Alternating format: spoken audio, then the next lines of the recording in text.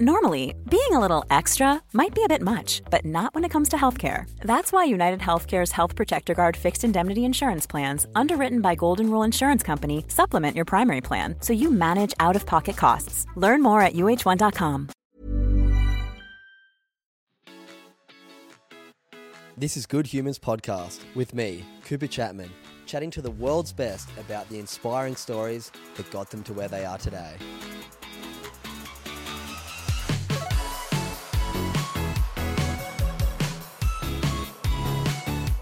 What's going on, you good humans? Welcome to guest episode number 99 of Good Humans Podcast. I cannot believe it.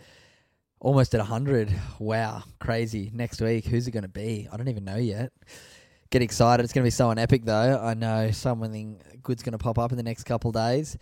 Big thank you, as always, to our sponsors, Drink a Repper, the Brain Drink, short-term brain performance, long-term brain health, all backed by neuroscience. A couple really key ingredients, and New Zealand Neuroberry, which is like a black currant basically from over in New Zealand. Also pine bark extract and L-theanine. Millions of dollars of clinical studies have gone into this stuff. I've had a bunch of the owners and neuroscientists on this podcast. Go check them out. Head over to their website, drinkarepper.com. You get a big 25% off if you use the code GOODHUMAN.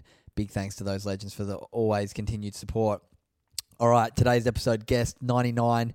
Today we have Dan Brownie, Mullet Lord Brown, and far out, this guy has got a crazy story. His friend and my friend Ellie reached out to me saying Dan would love to come on the podcast, share his story, share his journey, because I think a lot of people could learn from it.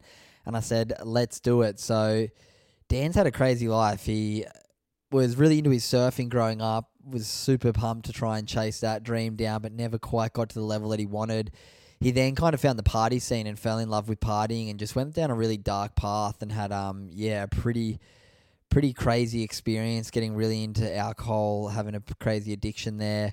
Also, falling down the trap of drugs and really going down a bit of a dark partying path, I guess you'd call it, throughout his early 20s. He shares a lot of the stories and the problems and struggles that he had. But then he shares one experience that he had on a certain drug that sent him really, really wildly crazy. And he, ended up basically dying and was sedated for like 18 hours. And he said he lived a whole life through that sedation. He basically went to heaven, went to hell, and just changed his whole life. And now he's been clean for about 10 years. He's living a really, really beautiful life now. He's just an absolute froth lord, trying to share his story to inspire others to make positive changes. Spent a bunch of time in rehab. He now helps other people who are struggling too.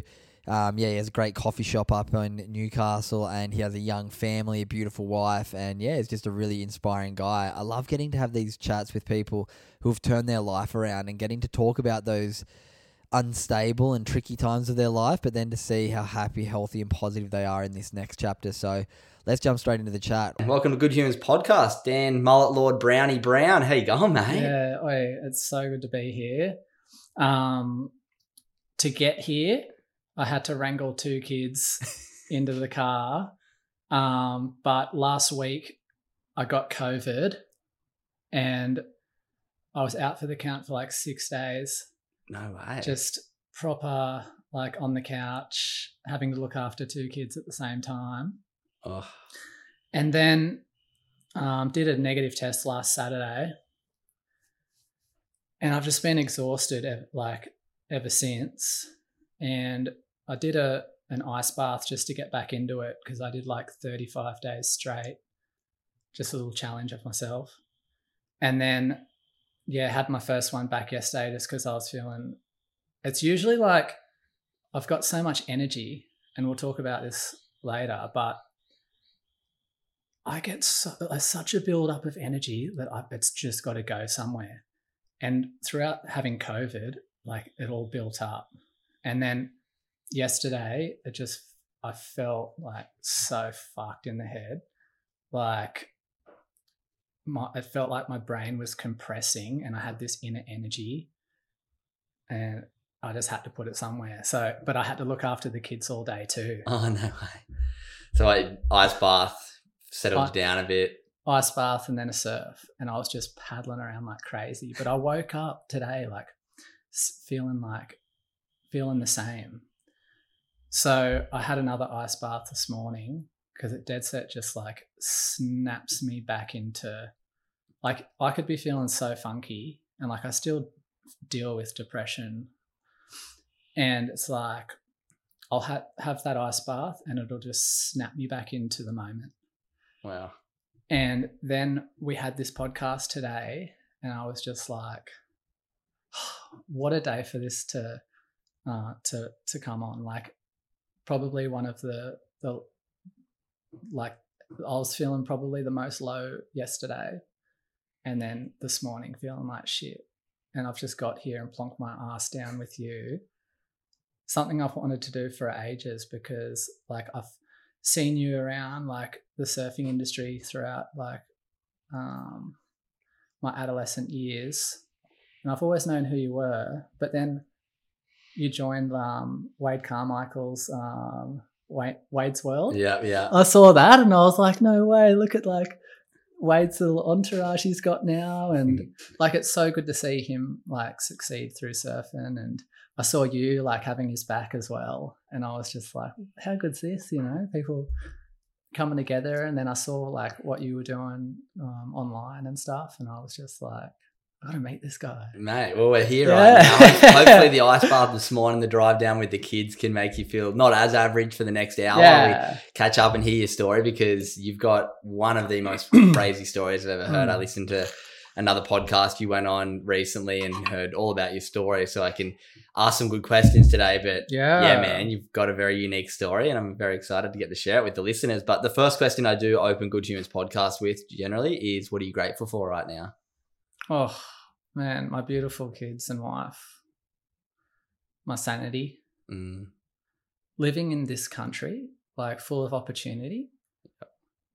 You know, imagine if I was born in Haiti or something, like we wouldn't even be able to, we'd have dreams and aspirations, but there'd be no way of even achieving them. So just to like, you know, just to be like mindful and grateful that, hey, we're in Australia and we can talk about this stuff and we do have opportunity. So my heart goes out to any of those war-torn countries that don't. Absolutely, man. Yeah, fuck, we're so lucky here. And you got to remind yourself, it's like the smallest things that we get so caught up about and like lose sleep over. And then it's like these people are trying to like, escape war, escape famine, escape poverty. And we're like, oh, my buddy boss didn't give me the pay rise I wanted. It's like, life's pretty good. There's a lot of opportunities so here. So good. It's so important to take notice of that. But today's all about your story. That's right. Let's go back to the start. Where were you born? What was let's talk childhood, what you can remember that sort of set your values in your family life and dynamic as a kid. Yeah, so I remember just being like having such a lust for life as a little kid. And like I remember just like being so intrigued about the world, having a crazy imagination. But at the same time, I was like brought up in a pretty unstable household. So like there was a lot of confusion in the house. Just like our farm went into a drought in the early 90s, late 80s. I think it was like 91. We had to move from Singleton, and like farming was in my dad's blood, and just like surfing's in ours. Yeah. So like he was taken away from like his pride and joy. And mum was 18 when she had me. Wow. Like dad was 22. Baby. So like I see everything for what it is these days. It's like I've got so much empathy like for them, and they're just doing their best. Yeah. But, you know, dad coped with that loss, you know, I guess, and got caught up with a bit of a crowd security guarding. So I'm not sure what they were up to, but it was it wasn't positive. So went from a farmer to moving somewhere else and having to find a job and got into security guard. Yeah. And there was just like the cask of wine on the floor all the time, which I thought was normal, and a lot of like just domestic violence. So like there'd be big arguments, and then next thing you know, the argument's over, and like they're just like macking out in the kitchen, and like, so it's like for a little kid, confusing. It's like, what, you know, if there was an argument, like we were told to like get outside and wait in the backyard until it was over.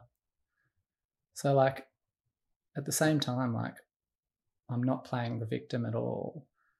Like I know a lot of people would even like fucking kill to have that upbringing, because it wasn't, compared to others, like it was just reality. I don't see it as that it was just normality. Yeah. But from a psychological standpoint, it just really like fucked me up in a way. Yeah, like there was a lot of trauma that came out of it, and I didn't know how to deal with it. And the things I'd do for attention, I'd do, you know, bad things for attention. Like mum was strung out looking after 3 kids, and I just wanted love and attention. So I'd like, you know, find old ciggies for my brother to smoke and like to go show mum and dad. So like they'd come after me. No way. Just so he'd come after me. Wow. Like even if he was like running at me in a rage, I was like, oh, he notices me. He's running for me. Wow.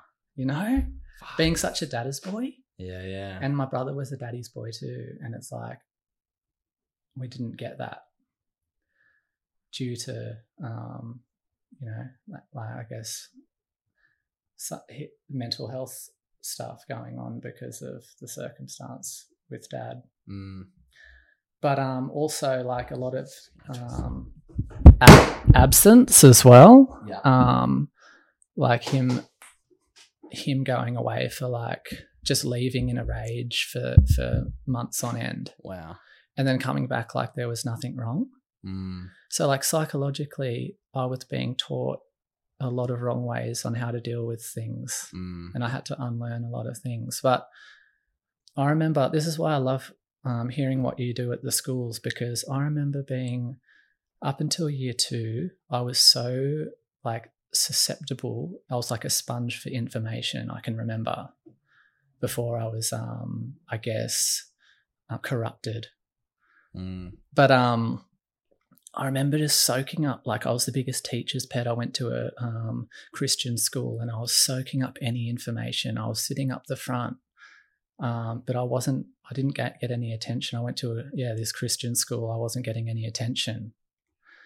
And then there was bullies there, and the teachers weren't doing anything about it. There was this like big kid, his name was Remington, like had it in for him now, like, and they called him Remington the Lamington, and like I was about to say, used to push him around and stuff, and the teachers would just like wouldn't do anything. And then I didn't agree with it, so like that was like the first fight I got in. Like I like grabbed one of the bullies and bear hugged him and went, "Run, Remington!" And I still remember him look back and just go. And then there was 2 of them and then me in year 2, and I'm not a fighter. I'm like, it was when I still had a chance in a way. And that was the start. I was like, it's almost like bully or get bullied. Survival of the fittest. Yeah. Like all that shit. Like I started to get exposed to all that shit at school. And slowly, like from a teacher's pet, I came, and things going badly at home, I started becoming like defiant, and like I was doing things at school, like, you know how I did things for bad things for attention at home. I started doing bad things for attention throughout school up through into high school. Yeah, wow. Let's talk about that next chapter then, moving into high school, having a bit of sounds like quite a broken family at home, having to maybe find a bit of solace at school, but then that carrying across into school, like you said, just then having that kind of rat bag mentality, a bit of school for attention. So yeah, what was school like for you? Let's talk like towards the end of school, like where you got into surfing and understood the ocean a bit more. Let's talk about surfing in high school. Like I owe so much to the ocean, like, because when all that was going on throughout my adolescent years, throughout high school to year 12, like that was my escape from this world that I didn't understand. So like I wanted surfing, and the ocean just gave me everything I ever wanted, like to experience on land as well, which was like pure bliss and joy and being in the moment. And also a bit of I'm an adrenaline junkie in a way too, so it gave me that side of things as well. So like I'd escape and surf for like before school, after school, like up through to finishing my HSC. Wow. So to me, the ocean, dead set, like we'll get into it down the track, but the ocean has pretty much saved my life. Yeah, a few times, I'm guessing. It's like nearly killed me. I think it nearly killed all of us. Yeah, but it's like it saved my life. I've got such a deep respect for the ocean, and finished my HSC. There was no ATAR back in my day. There was no ATAR, but I got like 51%, like in my HSC. Like I just passed, and like Mum just said, "Brownie, if you can do anything for me, just finish high school. Come on." And she was like, "What do you want to do with your life? Like, go get a trade." Like, what did you think your life was going to look like after school? Because I'm sure we will get into the story about sort of drugs and alcohol. Had that started already towards the end of high school? Yeah, I'm sure. Yeah, like I remember just putting all these responsibilities on myself about, like, because Dad left when I was 11 for good, and times got really tough at home. Like I remember looking after my brother and sister like I was the dad. Wow. Put on just had so much responsibility as a young kid that I put on myself. And then 16 came around, and I just, goon bag at the beach as your rite of passage. And I just felt like all those responsibilities just wash away. But when I picked up, like, I had to drink to oblivion. Like there was no just one glass of wine. And that carried on. Like the love for the ocean throughout high school overrode the alcoholism. It was like on the weekends, you could at least have a bit of balance. The love for the ocean and my goals, like I wanted to pursue surfing, but at the same time I felt so less than, like, just due to being left, like as a kid. That was where that pathological critic, I call it, in my mind really started to become loud. So in high school it was like self-doubt galore, and it was that false information that was being fed, that I was feeding myself due to a low self-esteem. So now that I look back, like, I guess I'm just going to say I'm allergic to alcohol. Like once I have one, I can't stop. And my mind tries to justify and rationalize that having one is a good idea, where that's just complete bullshit because I've never had one. Know the feeling. I'm 11 months sober right now. Yeah, I've heard. Which has been cool. I heard. You're going on to a year, and like, that's pretty cool. We're talking about this stuff. Well, we'll keep going through your story, and we'll catch up and talk a bit more about the sober journey at the end, because there's a chapter in the middle here that has some stories that I think are like crazy. I'm sure you're probably kind of happy to share them, because I know you've shared them before, and I think a lot of people will get some stuff out of them. But let's talk about that chapter finishing high school where you're like, all right, I'm going to try and do the surfing a bit on the junior series. what were you doing for work? How were you funding getting to travel and do some surf comps, but also finishing school and funding being an adult? Yeah, it's like it's hard because for me, like, there's so much outside influence around like what a surfer is like, and I was a bit lost as well as who am I as a surfer, like, and so I did the junior series from 18 to 19, all intentions of showing up to each event and doing well, but that pathological critic and that low self-esteem, I basically, like, before I even entered the water, I'd lost. Like, I just felt I was looking at, like, you know, Nick Vasicek and all those older boys, like, I was just going, I'm not, like, I'm down here and they're up there, you know? So as soon as I'd stand up, the knees would get wobbly and I'd just be like, fuck. And then how did I deal with that? Like, there was a party on. Through the bottle. There was a party. Even if there wasn't a party, like, I was with a group of guys. Let's go have a beer. Next thing you know, I'm on a bender. And it's like, next thing you know, the whole year's gone by. Did terribly. And I'd just been on a year fucking party. And then, like, at the same time, just negatively talking to myself about, like, everything, you know, just like, all right, what do I do now? I didn't know what I wanted to do with my life. And so I had a friend that got me a job at a hotel when I was 19, and it was almost like I had these aspirations of I didn't know what I wanted to do with surfing, but I just wanted to be a surfer. Like, I didn't care about anything else. Like, I just, like, love the money to be coming in and me to be able to surf. Like, I'm a simple guy with simple pleasures. And, like, now that in hindsight I see everything the way it worked out, and I wouldn't change anything for the world, but I was just such a lost soul that I didn't realize that I was hiding, you know, I was basically fearful of success at the same time. I was like, I'm naturally an entertainer as well.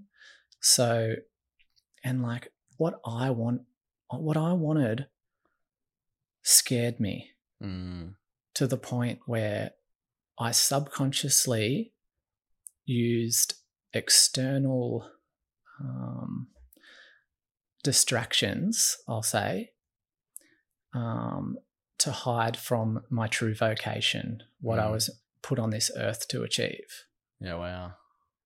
And I had like, so, you know, with my intuition, like I was blotting out my spirit, working a safe job with a safe. I was getting like $1,000 a week. I thought that was pretty good.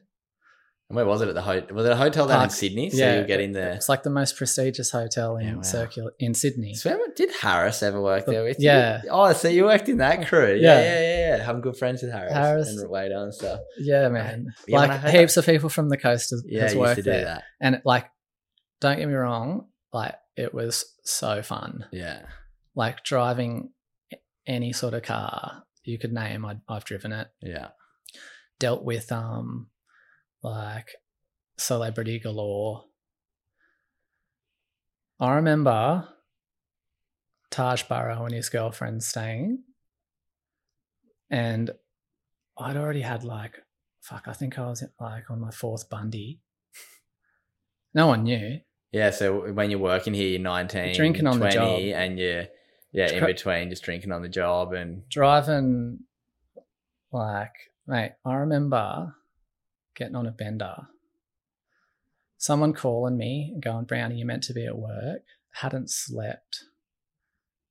I drove my unregistered car to work and they gave me the key.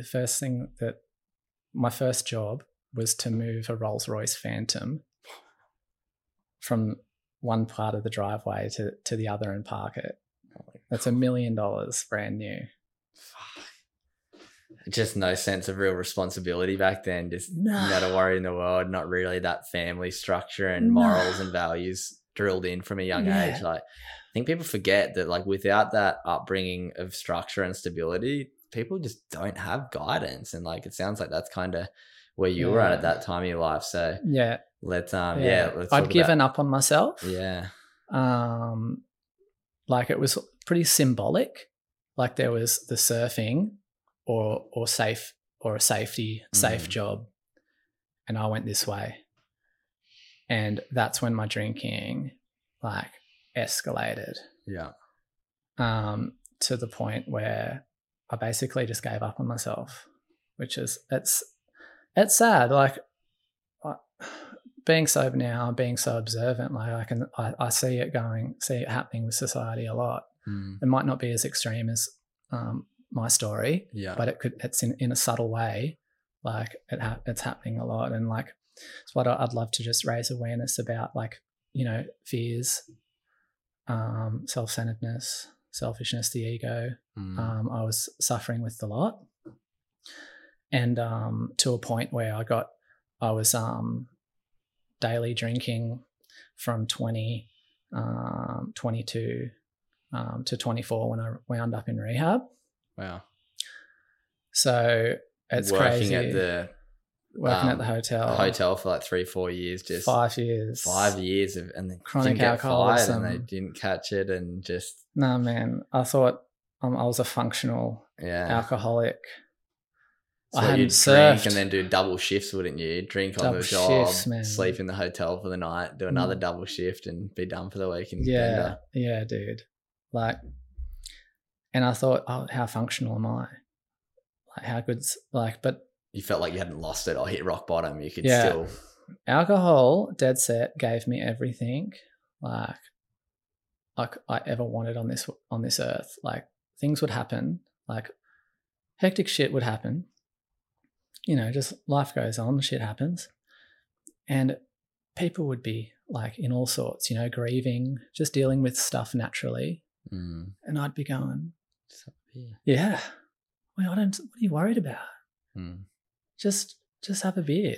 Like, and like, so while it served me well for that time, it was like, even like I used to, Matty Wilco, like we used to have a good time, and he'd look at me and just go, you're going to kill yourself, man. Like, what the fuck? You haven't had a girlfriend for like how many years?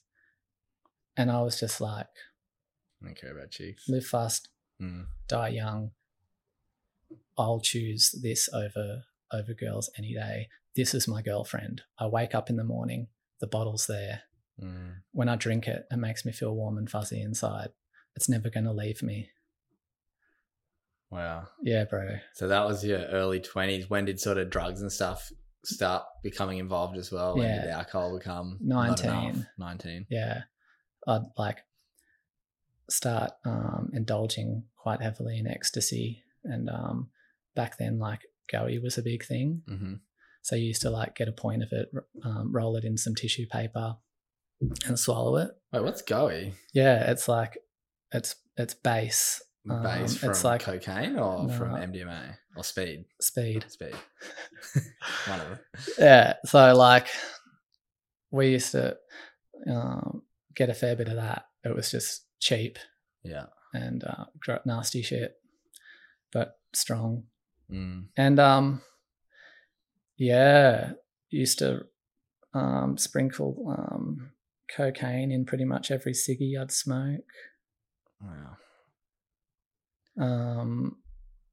Hallucinogens, anything. Yeah, anything you can give it to me. Anything.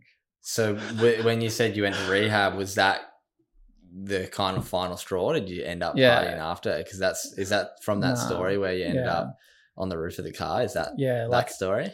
I didn't know that. You know, it's like I didn't plan on any of this. Like, it's a crazy thing. Like, they call it a divine intervention. And like we'll get into how divine just the divinity in this world, and like the fact that there's something out there looking out on it over us. But even like I didn't believe in a power greater than myself, but now that I look back, like I can see that I've got some guardian angels looking out for me. And so I was, got kicked out of my mate's bar in Newcastle, and I didn't have any alcohol from Newcastle train station to get back to Bondi. And by the time I got to Strathfield, I started hitting withdrawals and hit the deck, had a seizure, and left from Strathfield. I was just, pulled my, like, this is like having mind over matter shit. So this is withdrawals from alcohol. Yeah. Like if you're drinking all day, every day, if you stopped, you'd straight away have withdrawals after an hour or two. Yeah. Wow. So I'd always had shaken, but not to this extent. Like eyes rolling in the back of my head, completely looking like a zombie on the floor. It's one of the most dangerous drugs to detox from alcohol. Yeah. Which people think, a detox is it coming down after a bad hangover. A detox from alcohol is different to a hangover. Yeah, it's hardcore. Yeah. Like I got out of, I just felt this like urge to get out of the train station. So all I had, I left my bag and everything on the train. All I had was my mobile phone, and I was walking out.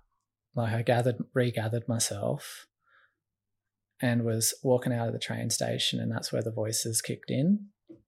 And I was, people were going, Brownie in my ear, and I'd look behind me, no one there. I'd look and my skin would be almost like bugs were like protruding like onto the top level of my skin, and then scattering like around my body, and I was trying to get them out. And then I got out of I was at Central Station, and I was sitting up on the park, and I was like laying on the grass, and it's like pretty symbolic too, because that's where all the homeless people hang out. Like I was near all those tents that are on the railing at Central. Yeah. And I was just one of those people that you see at Central, just like out of their mind, like going through the DTs, delirium tremens they call it. And I was, when someone like hides and scares you, and you go, like around the corner or whatever, it's funny. Like that's what was going on with me, like on that grassy hill. And this was just like the alcohol detoxing. Yeah. Wow. So I hadn't, and then I called my mate, like, and the same bloke that the week before that like we did some like a crazy drug called bath salts that was big in the States, and there was news articles and whatnot about people on bath salts in the States, like chewing their mate's face off and stuff. And that's what a couple of my mates and I did. We didn't know that that's what it was. We were only given one pill by these dodgy Russian blokes. Fucking like a dead set, like a scene out of a movie. Yeah, talk me through that. Yeah, No. And they're like, how many of... So that was the week before. It was the week before. Oh, okay. And then so this whole experience was the week before, but then you got back on the piss, and then you had the train. Yeah. Okay. So let's talk about that week before. Yeah, I should have started the week before. Fine. But because you ended up in hospital and stuff from that, didn't you? Yeah. Yeah. So let's talk about that let's night do with the that. Russian guys. And so they just said that we only need one. And I was like going, what the fuck? Eating a lot of drugs. You're like, one, I'll be right. One. So we thirdsed it. And as soon as I snorted it, like I knew I was in trouble. Like I'd had like a lot of highs, And I'd been, I even had a couple of near-death experiences before that due to overdoses. Like I was basically trying to kill myself. So yeah, come up so hard that I just started vomiting rainbows, and it felt good. Like I drank a lot that night, and it was just, I still remember it just projectiling out of my mouth, and it just being the most fucking amazing colors. And it was I was pushing it out too and talking at the same time, like completely possessed by this drug.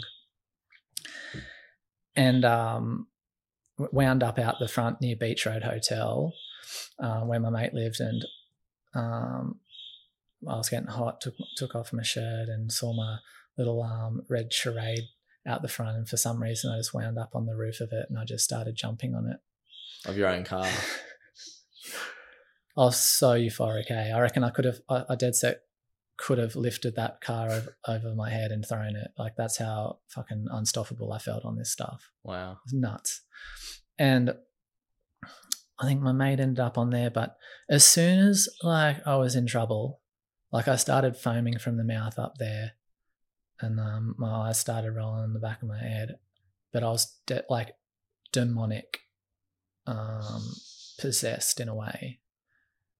And I wouldn't get off the top roof of the car, and it took like 4 cops. Yeah, so what happened? The cops weren't they just driving past? Wait, like bad timing.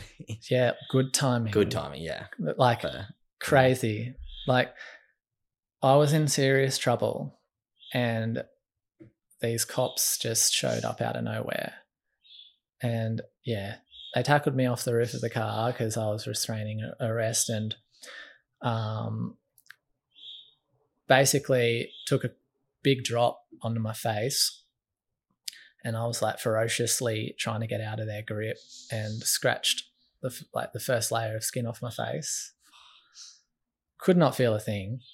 Hardly remember it, to be honest. And they handcuffed me and called the ambulance, and then they got there and sedated me. And they didn't know like what you I should have died. Like the like I can't explain like how I've never felt this feeling before. It was fucking like this drug had been made, like it's made in a lab. You don't hear about it anymore, but they say it's like 100 times stronger than, say, acid. Wow. Or ecstasy, whatever synthetic shit that they've made. And at that time, like they could get it through over the borders without being detected. So it was like a bit of a thing back then. And like the ambulance came, sedated me when I was the most fucked I've ever been, which probably wasn't a good thing to do. But in the end, I survived. Yeah, so it's pretty dangerous to be sedated. I think so. Yeah. I just sort of had had a bit of a think about it, and like they put me to sleep when I was like the most buckled I've ever been. Mm. So like that mind over matter, like I wasn't in that anymore. It was like a chemical thing. Like my heart was, I guess my heart was going to explode. Like I was just in a bad way, to the point where they sedated me, and they open your eye with a little torch and shine it in there. And they were like, oh yeah, this guy's gone. Yeah. And that's all I remember when the ambulance come. That's all I remember them saying. Wow. And then in the hospital bed, when they took me back there, they handcuffed me to it. And I basically had lived a whole other life in that, I think it was like 16 hours being sedated. So I was like so many people, like so many kids, whatever, like take ecstasy or whatever pill, whatever's in that shit, and wind up in hospital, and you hear about them not waking up. And like I was just another one of those statistics. But I woke up, and but to wake up, I basically traveled to I had an out of body experience, traveled to, I just call it heaven, and had a an experience there. I wasn't in human form. I was a spirit, and time didn't exist. My ego didn't exist, and I was just introduced to like true essence, the true essence of spirit. That's hard to describe. So connection between myself and these guides up there was so strong that we weren't using our voices. We were communicating through body language. Wow.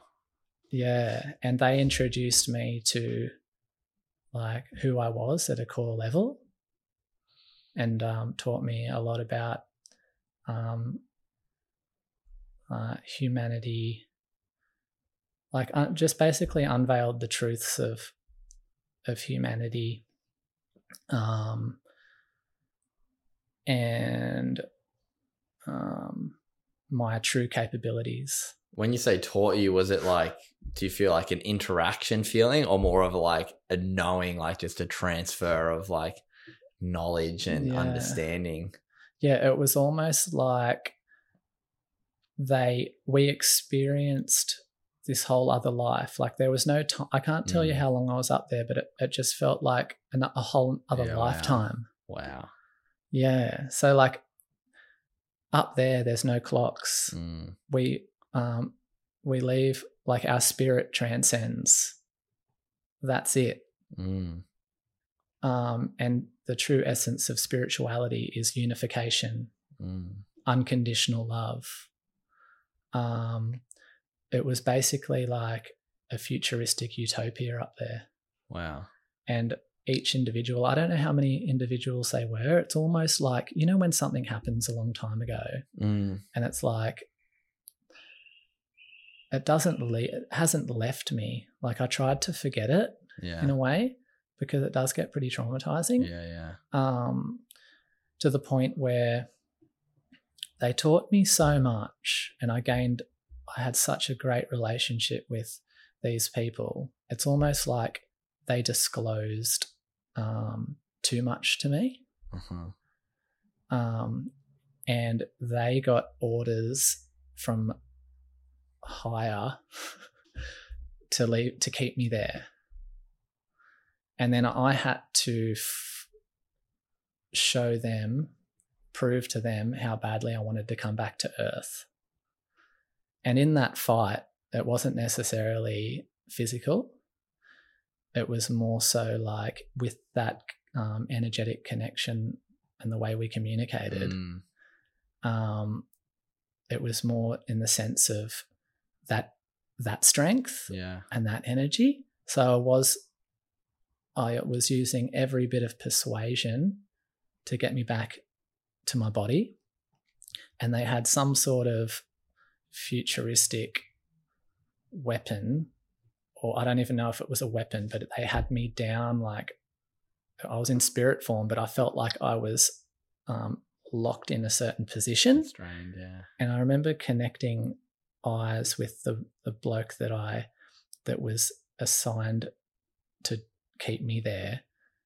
And I remember looking at him like in the eye, and I was like you can't do this. Like I've got to go back. I have to go back.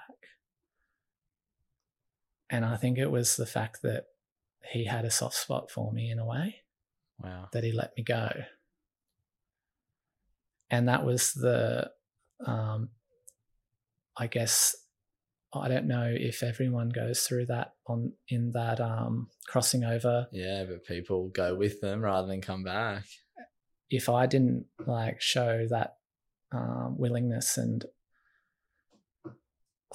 desperation to come back to Earth, and if I wasn't the strong person that I was, because I guess like the true like spirituality is a way of strength too. So harnessing that, I had to harness that spirit. And was it all a test? Were they always going to let me back to my body, but they want to teach me how not to take this life for granted? Like, was it all a divine teaching for me? who knows? But yeah, they let me go. And I can just still remember that, like, imagine someone putting a gun to your head and going, Cooper, show me how badly you want life. Wow. It's like, that's what happened. So, like, for me, PTSD was like, I'd think to that moment and experience those feelings and want to medicate myself due to that. Yeah. Self-medicate. But that wasn't it. When I fell into hell. So I was like up here, and I fell down into hell. Yeah, wow. And I found myself, like, I guess I was just paying for my sins. Like, I'd never hurt anybody. Like, I hurt people that wanted to hurt me. You know, and so yeah, I went out to hurt anyone. I was just like what happened when the kid was being bullied. Like, I couldn't stand for bullies. Yeah. So I used to just think it was my duty to not take that. But then am I lowering myself to them, you know? Yeah. But so I ended up in hell, and I was walking around like aimlessly. So time doesn't exist down there either. And it was like an endless desert. And I was walking around, no time, doing my time. And I was looking at these chambers, and they were like under lock. And like I could hear like the most fucked up noises coming from them. And I was like, I just had this sense that they did bad things on earth, and that they were paying for their sins in there. Wow. So crazy. Wow. And then like this felt like a lifetime as well. And then I wound up, this is like sort of the climax to, I guess, my rebirth in a way. I found myself in a coliseum, like in Gladiator, when they're having their battle, and there's people, like, you know, just an old school stadium. And there was people, like, and I was naked. And I was like, I had this feeling like I was worried about what like people were thinking about me in a way. And I started like feeling really weak. And I fell onto my knees, and I started vomiting. And it like, I vomited up like a fountain, and then it would come back down on me and like wash me in a way. And this was on repeat for I don't know how long, until I was to the point where I wasn't worried about what anyone was thinking about me anymore. And I was like, I basically just started screaming, going, I don't give a fuck what anyone thinks, like that, with vomit and shit in my mouth too. Like, you purged the self doubt, purged the self, like purged my old self, cleansed myself from my sins in a way, and to the point where I was nothing. I felt like nothing. And like there's a prayer, like it's the St. Francis prayer that I read a lot, and the last sentence is to die, one awakens to eternal life. So it's like I died, and when self dies, there goes the feeling of, you know, fear of death. You get in touch with the fact that we're living an eternal life. This is the physical, and then we move on to a different phase. Yeah, crazy. So that's that last sentence explained. Yeah. Little did I know, like, after that last purge, and after that death, that purge, and I woke up. I remember seeing hospital lights and going.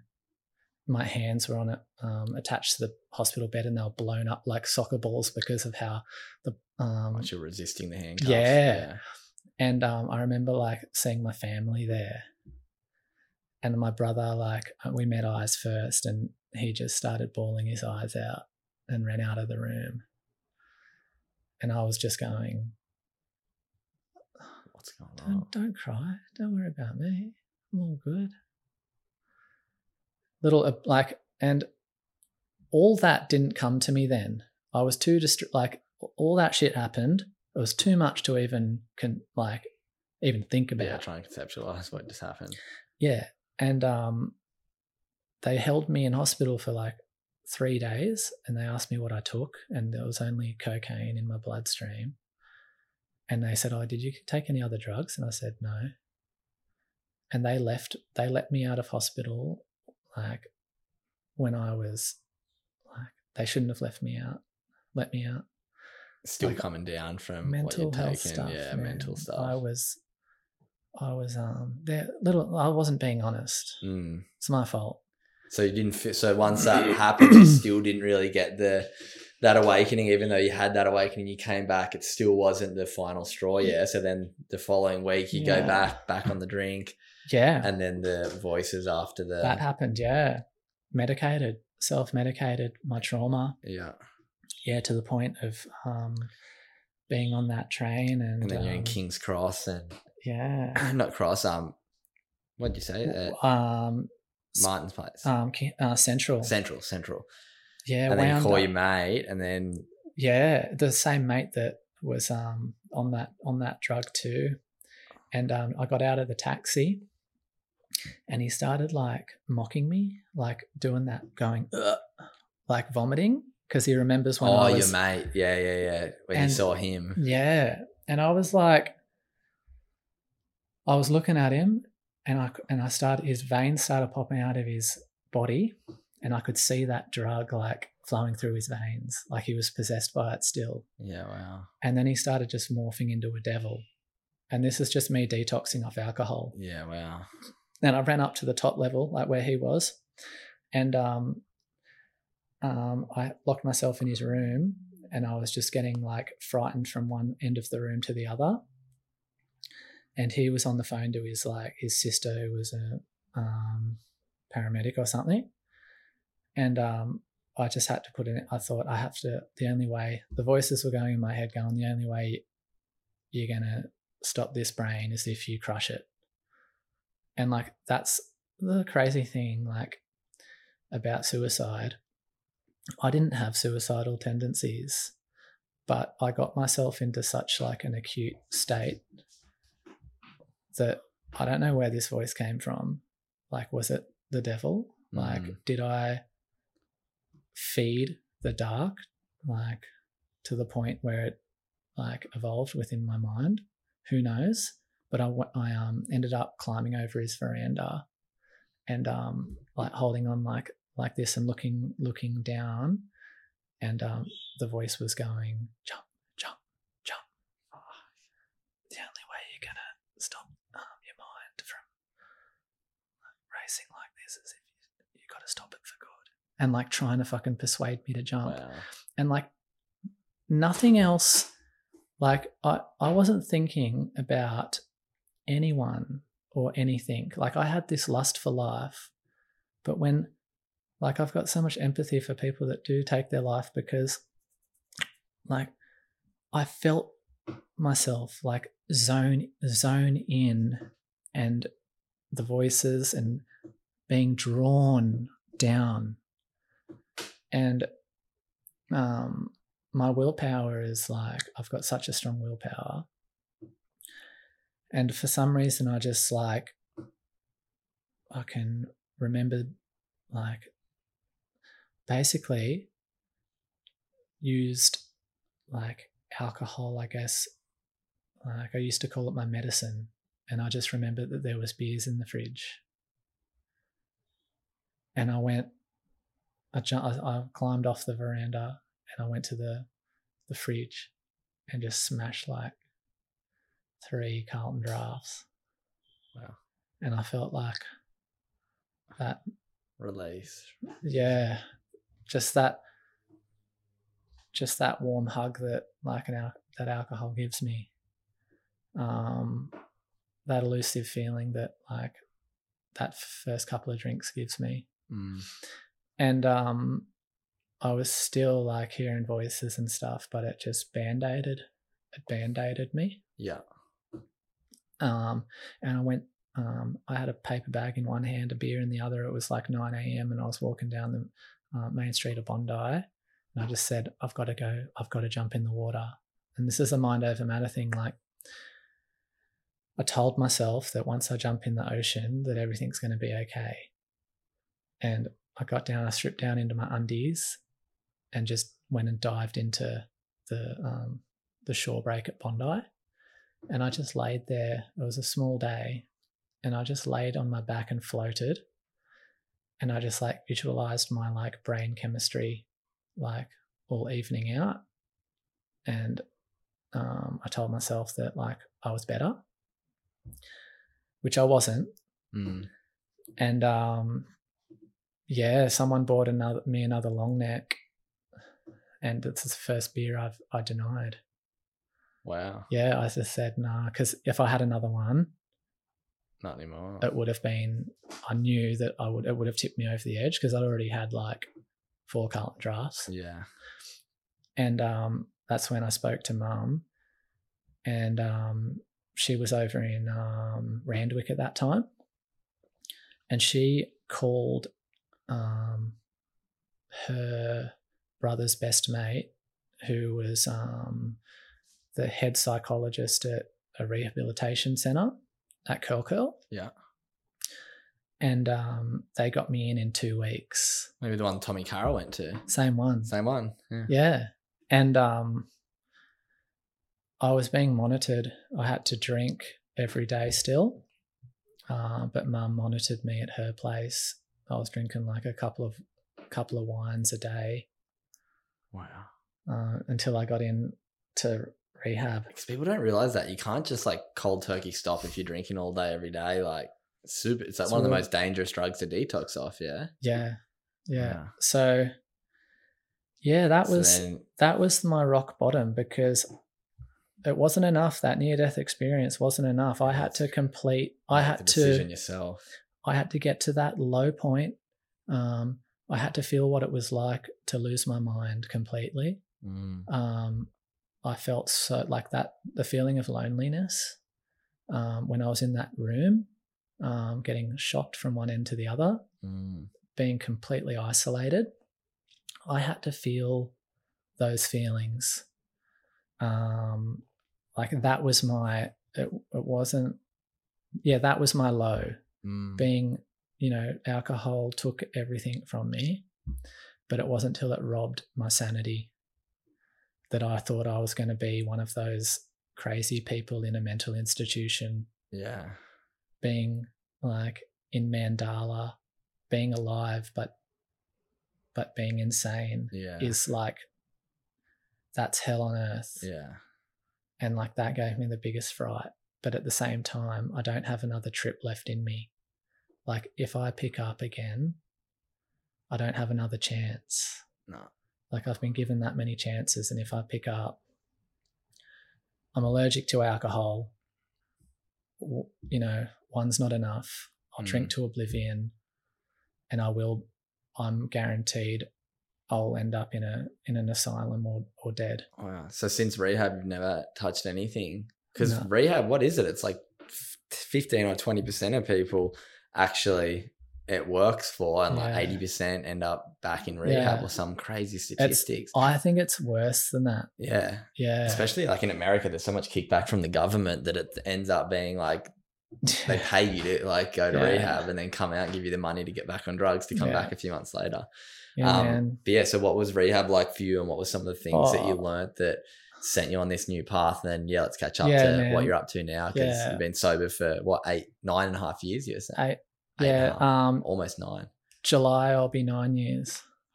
Good on you, man. Yeah, man. So like that's just survival in the end. Like I was blessed to not be exposed to any substances in rehab for that month, because I'd talk about my trauma, the near-death experience and stuff, and then race to the nurses and try and get more Valiums and antipsychotics, and they wouldn't give them to me, because and imagine if I wasn't in rehab. Well, because quite often they give alcohol. People coming down from alcohol Valium, to ease it. Well, that's what I was on. So it's like, I was on the Valiums in there, olanzapine. It's like an antipsychotic as well. Yeah. And then I put on like 8 kilos in there as well. So having 3 meals a day when I never used to do that. But much. Yeah.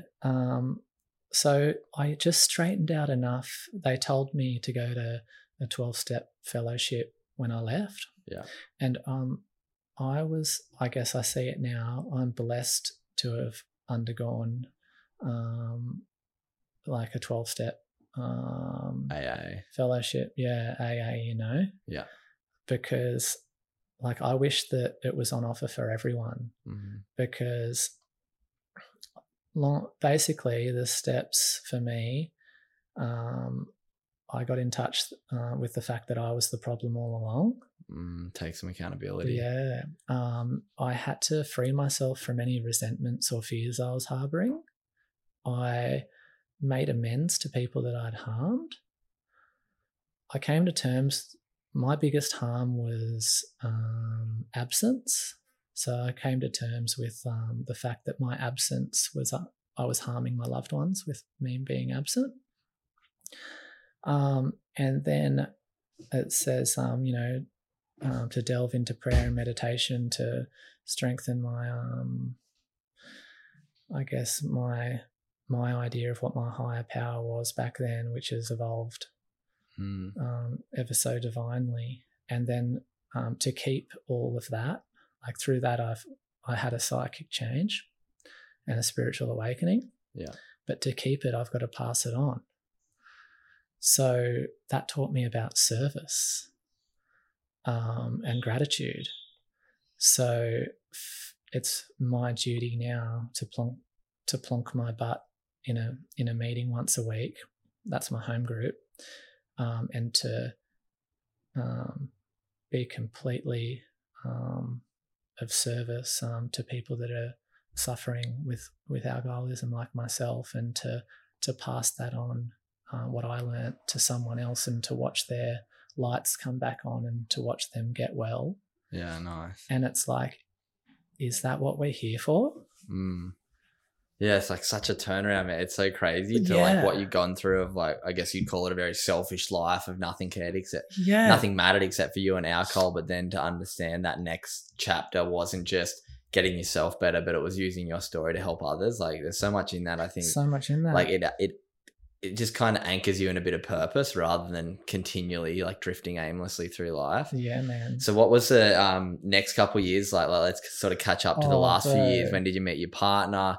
You got a beautiful wife and young kids now. Like I think it just shows hope for people who are in that 100%. dark chapter that there is something on the other side of it. So when did you meet your beautiful partner and kids? And what was that chapter like assimilating back into normal life and getting a normal job and not going out on the weekends? Like it's a complete different lifestyle. Yeah, just so much letting go. Like I never got taught that, life's basically about letting go as well.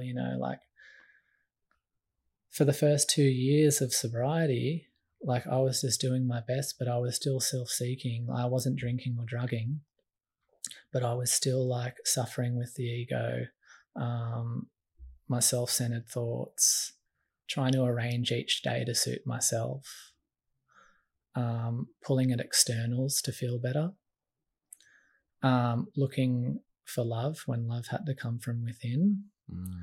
And I ended up back at my mum's place on her floor 2 years in, back on antidepressants,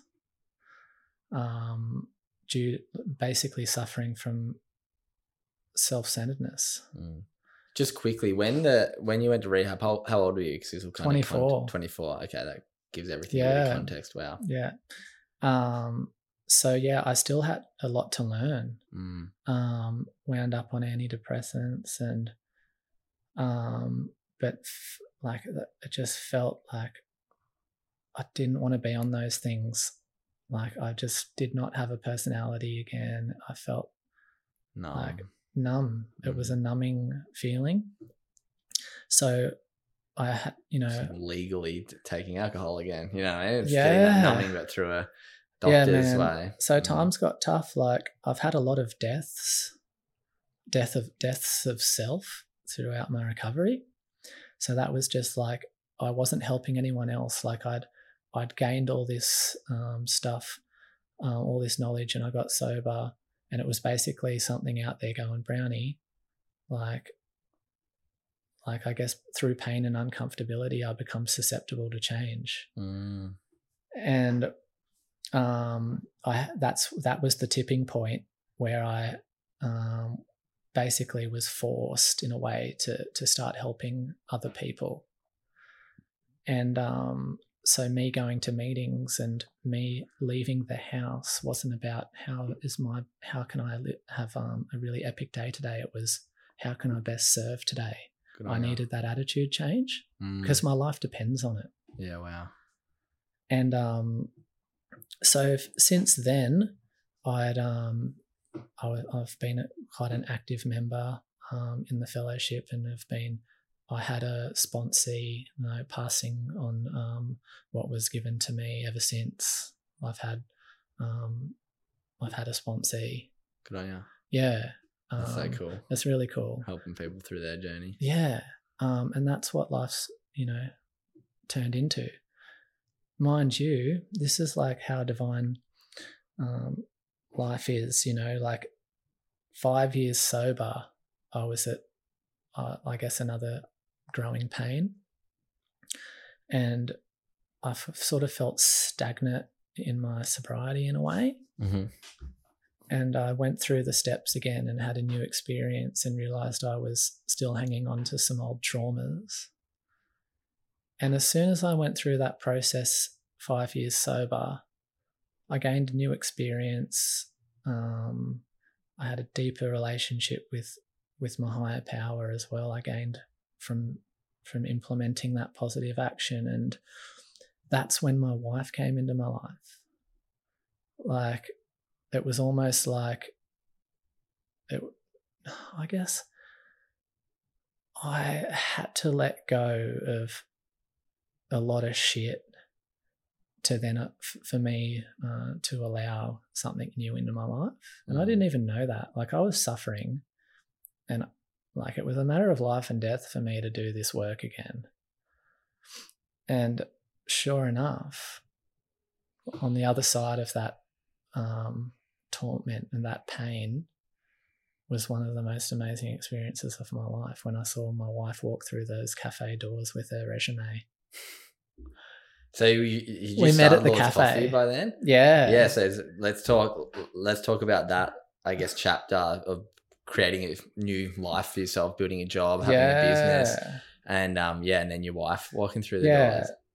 So I'd always just had this love for coffee, and I still didn't really know what I wanted to do, but service, like, I'm naturally a hospitable person, so like when someone comes over, like, I'll always cook too much food. Like, I've got to make sure that like my guest is feeling really comfortable. And I think like that's that true essence of what hospitality is. So, and for my love of coffee, I just love the taste. I'm just interested about it. Like, I'm roasting coffee, like I'm so immersed in it. And it's just, I love waking up and having a coffee, what cafes do for the community as well. Like, everything about harmony, unification. Like, there's a lot behind just a coffee. And I thought, you know what, like, I've learnt so much. I was working in the coffee game ever since I got sober. and it just came time to like move from Sydney. I just got another parking fine for surfing Bondi. And I was like not really digging where I was working. And I was thinking, stuff this, I've got to open my own store. And a couple guys in Newey were like, oh, come to Newey. Like the surf's, there's good beaches. There's a lot of opportunity for small businesses as well. It's a booming city and stuff. So I just like took their word for it and moved to Newey and opened up a pop-up coffee shop. And I guess I got a couple of articles in some like local, foodie magazines and stuff, and got an article in the Herald. Next thing you know, I've got a line out the door, and I'm working on a coffee machine on my own. Wow! But like the way I do it, like it's taken years. But I basically like remember everyone's order. No way. Yeah. Like I've stretched my memory so far. So if people are like intrigued by the fact that you never write anything down, you're like, yeah, I don't write anything down. I'll like basically see a crowd of people, count how many people are, there could be like 15 or whatever. I'll like bust everyone's I'll bust that many shots. Oh. Like and then I'll be steaming jugs of milk.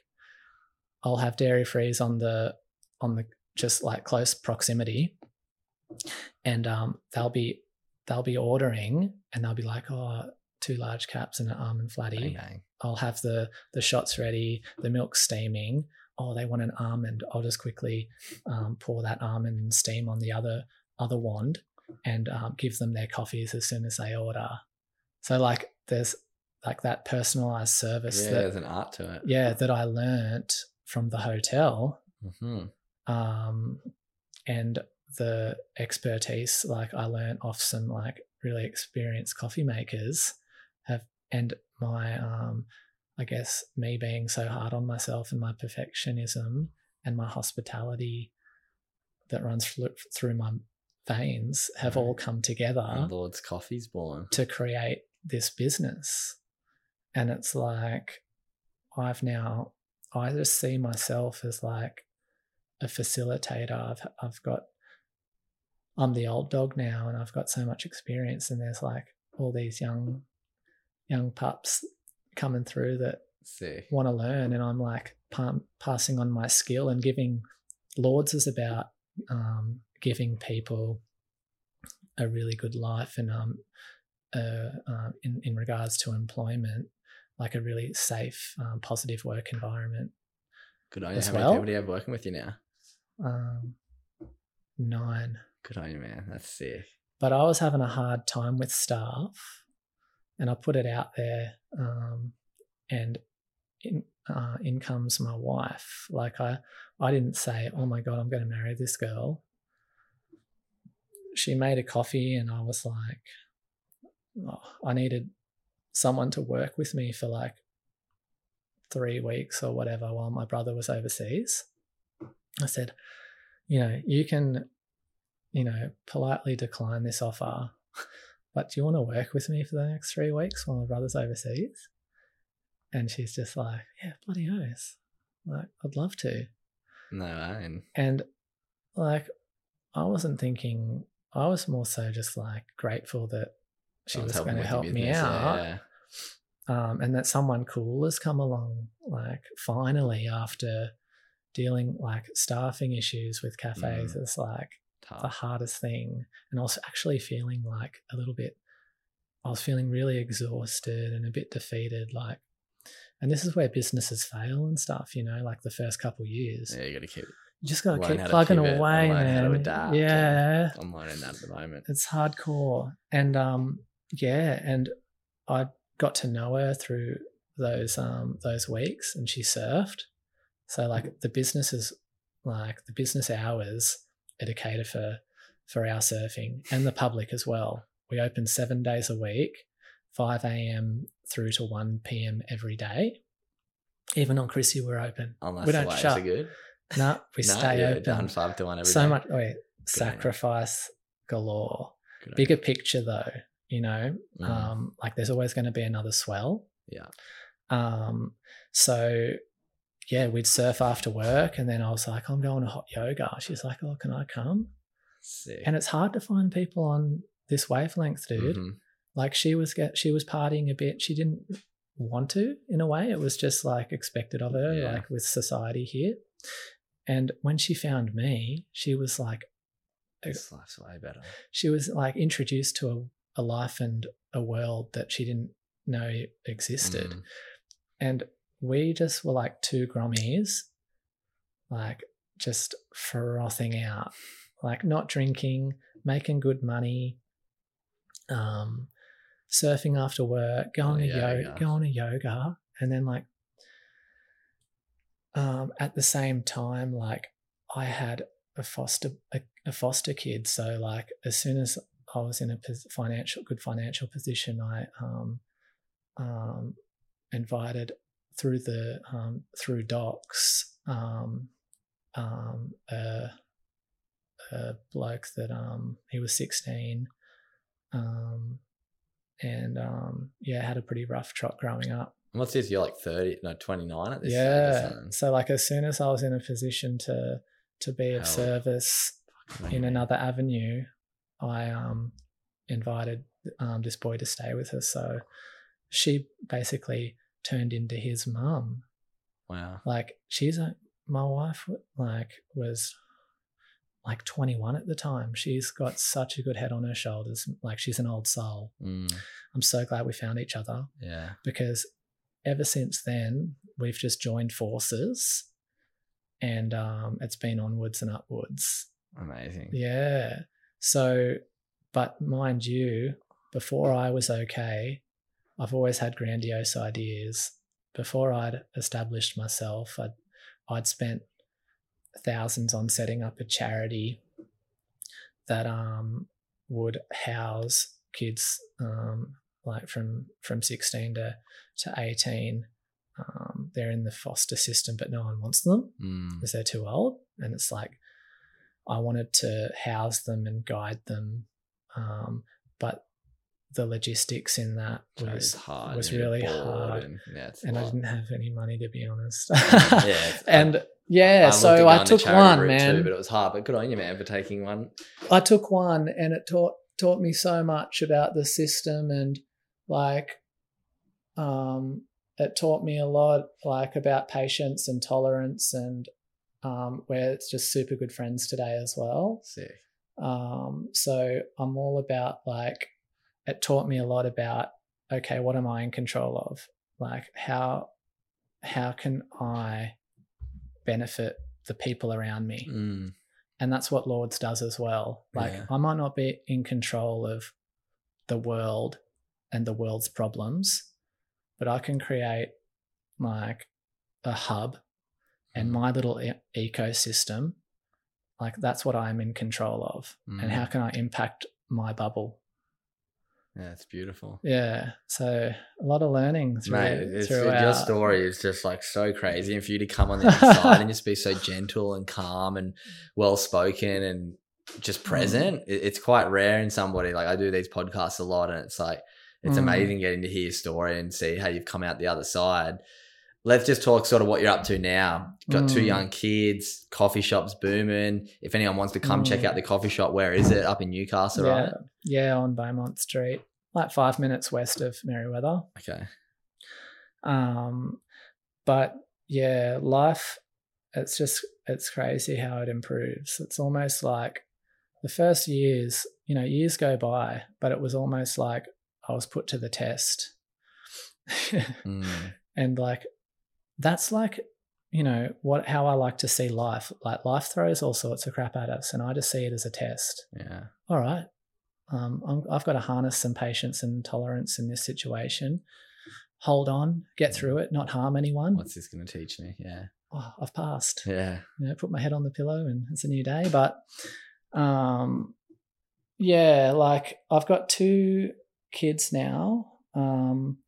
So I had these fears that everything was going to get too hard, and like it was all going to be too much, and I was going to leave just like my dad did. and that didn't occur.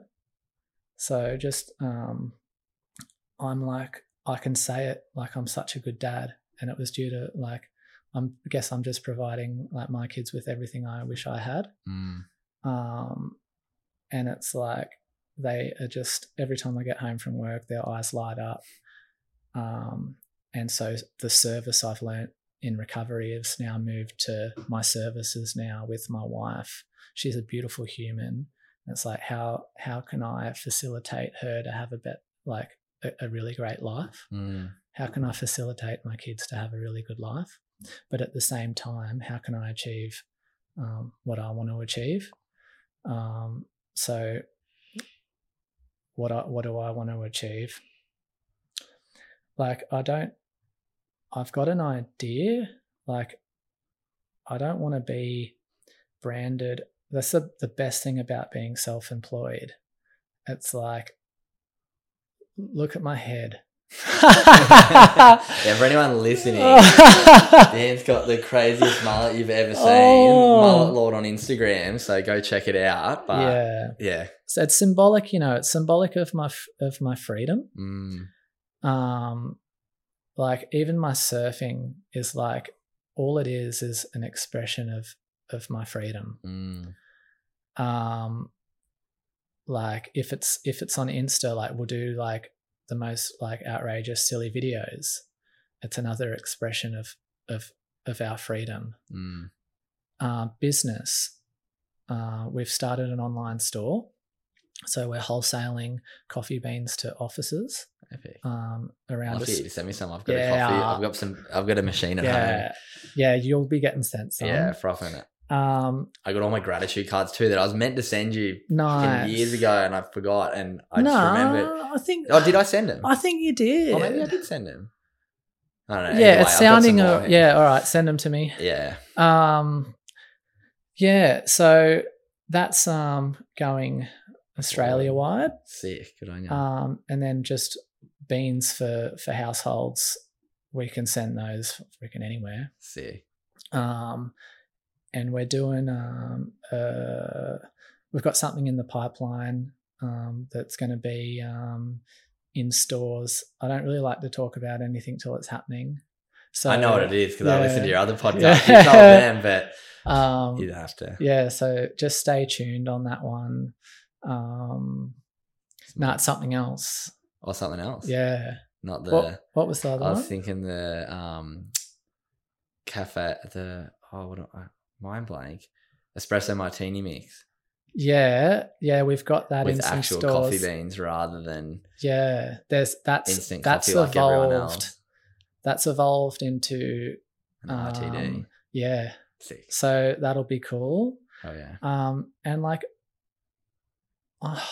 all the funds too. Like, how does that work? Not drinking, making a yeah. I've been like, this is a question that's come up a bit. Yeah, I bet. And because I had to like weigh up, like, what do I with your values? Does it sit making right? An alcoholic drink? Yeah, and like I have to sit with that in meditation, and the right answers come. And it's like, I'm the one that's got the allergy to alcohol. Yeah, not everyone else. Not everyone else. A lot of people can drink moderately and enjoy one or two. Life's too short to be drinking shit beverages. Yeah. So if I can come out with a beautiful beverage, that will aid in like the enjoyment that humanity deserves. See. So in regards to finance too, the money, like, it doesn't go directly to me. It goes to good people they're in my life that are on our books. It'll be aiding in the pay rises for them. Good on you. It'll be aiding in me heading to certain destinations to be getting crazy barrels, and in turn inspiring others to do the same thing.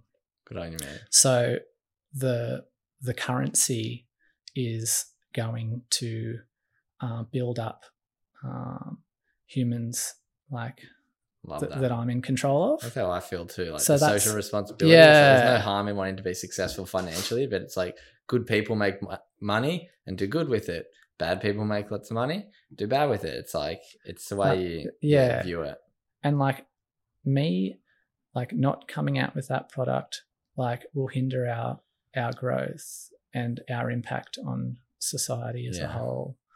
So that answer came and I was just like, oh, fuck yeah. It's like, I'm doing my year sober and I'm like a part owner of a seltzer company. So it's like, I signed the contract about a month before I went sober. Yeah. So I've got a few new flavors I haven't even tried, but that's okay. That's right. I've never even tried it. Yeah, that's what I was thinking. You wouldn't have even tried it if it. Yeah. You're like, well, it's our beans, so I'm sure it's good. Yeah, I could imagine. Yeah, I can imagine. I could imagine. Yeah. But yeah, so that's what's happening at the moment. So, like even with my surfing, like I don't want to even like talk about what I want to do because like the ocean to me, like all I've wanted it to really do ever is just to be free and to surf. Like I don't even want to brand myself as any type of surfer. I'd love currency to be coming in and for me to just be able to surf. Yeah. But at the same time, there's a balance. Like surfing's so selfish. So like the balance between everything that I've got going on and then there can be a little bit still for me. Yeah, absolutely. You know? Got to save some for yourself. Bloody the ocean's that yeah. Like especially getting sober, like my love for the ocean is just like ever evolving and ever like increasing. Like I've just got like just the depth for the ocean. If it's free diving, spearfishing, like I just want to be in there, man. Sick. I love that. Yeah. Man, well, this has been such a phenomenal chat. Like your story is, like I've said multiple times, something like nothing I've heard before. It's so amazing to hear the way that you've come from quite a traumatic upbringing, quite lost. Obviously, the chapter with alcoholism and drugs is one that is very scary, but also an awakening that it sounds like you needed. And I've never really heard someone with a near-death experience like that who's been to heaven and hell in their, I guess, reality that they're in their mind and come back and be able to share the story and tell the lessons you've learned from it. I think people are going to be blown away by the story, but hopefully also inspired to know if they are in a bit of a lost place, whether it is with alcoholism, drugs, porn, anything, you know what I mean? It's just any addiction to realize that there is a great life on the other side of it. And you're the perfect story of that, from meeting your amazing wife, beautiful kids, successful business now. Like it's the biggest 360 you've ever seen. And it's epic to share the story with you, man. So thank you. Yeah. If anyone has any questions as well, just feel free to, I get a few people messaging me and it's one of my priorities to get back to you guys ASAP. If anyone's suffering with any alcoholism or any sort of addiction, just hit me up and I'll do my best to palm off some learnings to you. Good on you, man. I'll leave in the show notes all your links to Lord's Coffee, also your Instagram profile, and everyone will be able to get in contact. But I do finish every Good Humans podcast, and I think you might have listened to one or two because I sent some so you know what's coming. So the last question I finish every Good Humans episode with is, what does being a good human mean to Dan Brownie Brown? Yeah. It's more so like we've got the choice, good or bad. No matter how much turmoil is going on inside, choose good. And a good human, if you're going through anything negative, whether it be a feeling or something external, just make sure that like a good person wouldn't harm their loved ones. So that's basically it. It's awareness of what your actions are going to turn into, the impact your actions can have. Yeah, because like I remember that, and it's like, just because you're having a hard time, don't take it out on someone else. And I think that takes a lot of strength, but also to be able to sit back and observe oneself and not really get caught up in the nitty gritty to see a bigger picture. But like everyone's a good person. Like, imagine catching me out fucking 10 years ago. I was doing that. Like, we're all good people. It's like to be, go through your shit and just be teachable and to try and better yourself. Yeah, be curious. How can we grow through this life? Because like, I reckon everyone, even people that are in jail that like have done bad by people, like everyone's a good person. Like, they've just made a mistake. They've just made a mistake, and just if you can learn from your mistake and realize that you did harm someone and say sorry.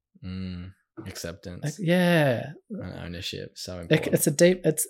For me, that's a really deep question. Yeah. And we could get on a nice long conversation about that we'll too. Have to get you back on. We'll get you back on and have a chat and go into some more of your stories, because I'm sure this is going to be a fan favorite. Yeah. I've absolutely loved this chat. It's nice to get to meet you face to face and get to share your story. So, man, thanks so much for jumping on Good Humans podcast. Oh, it's a pleasure. Legend. Hell yeah. Cheers, brother.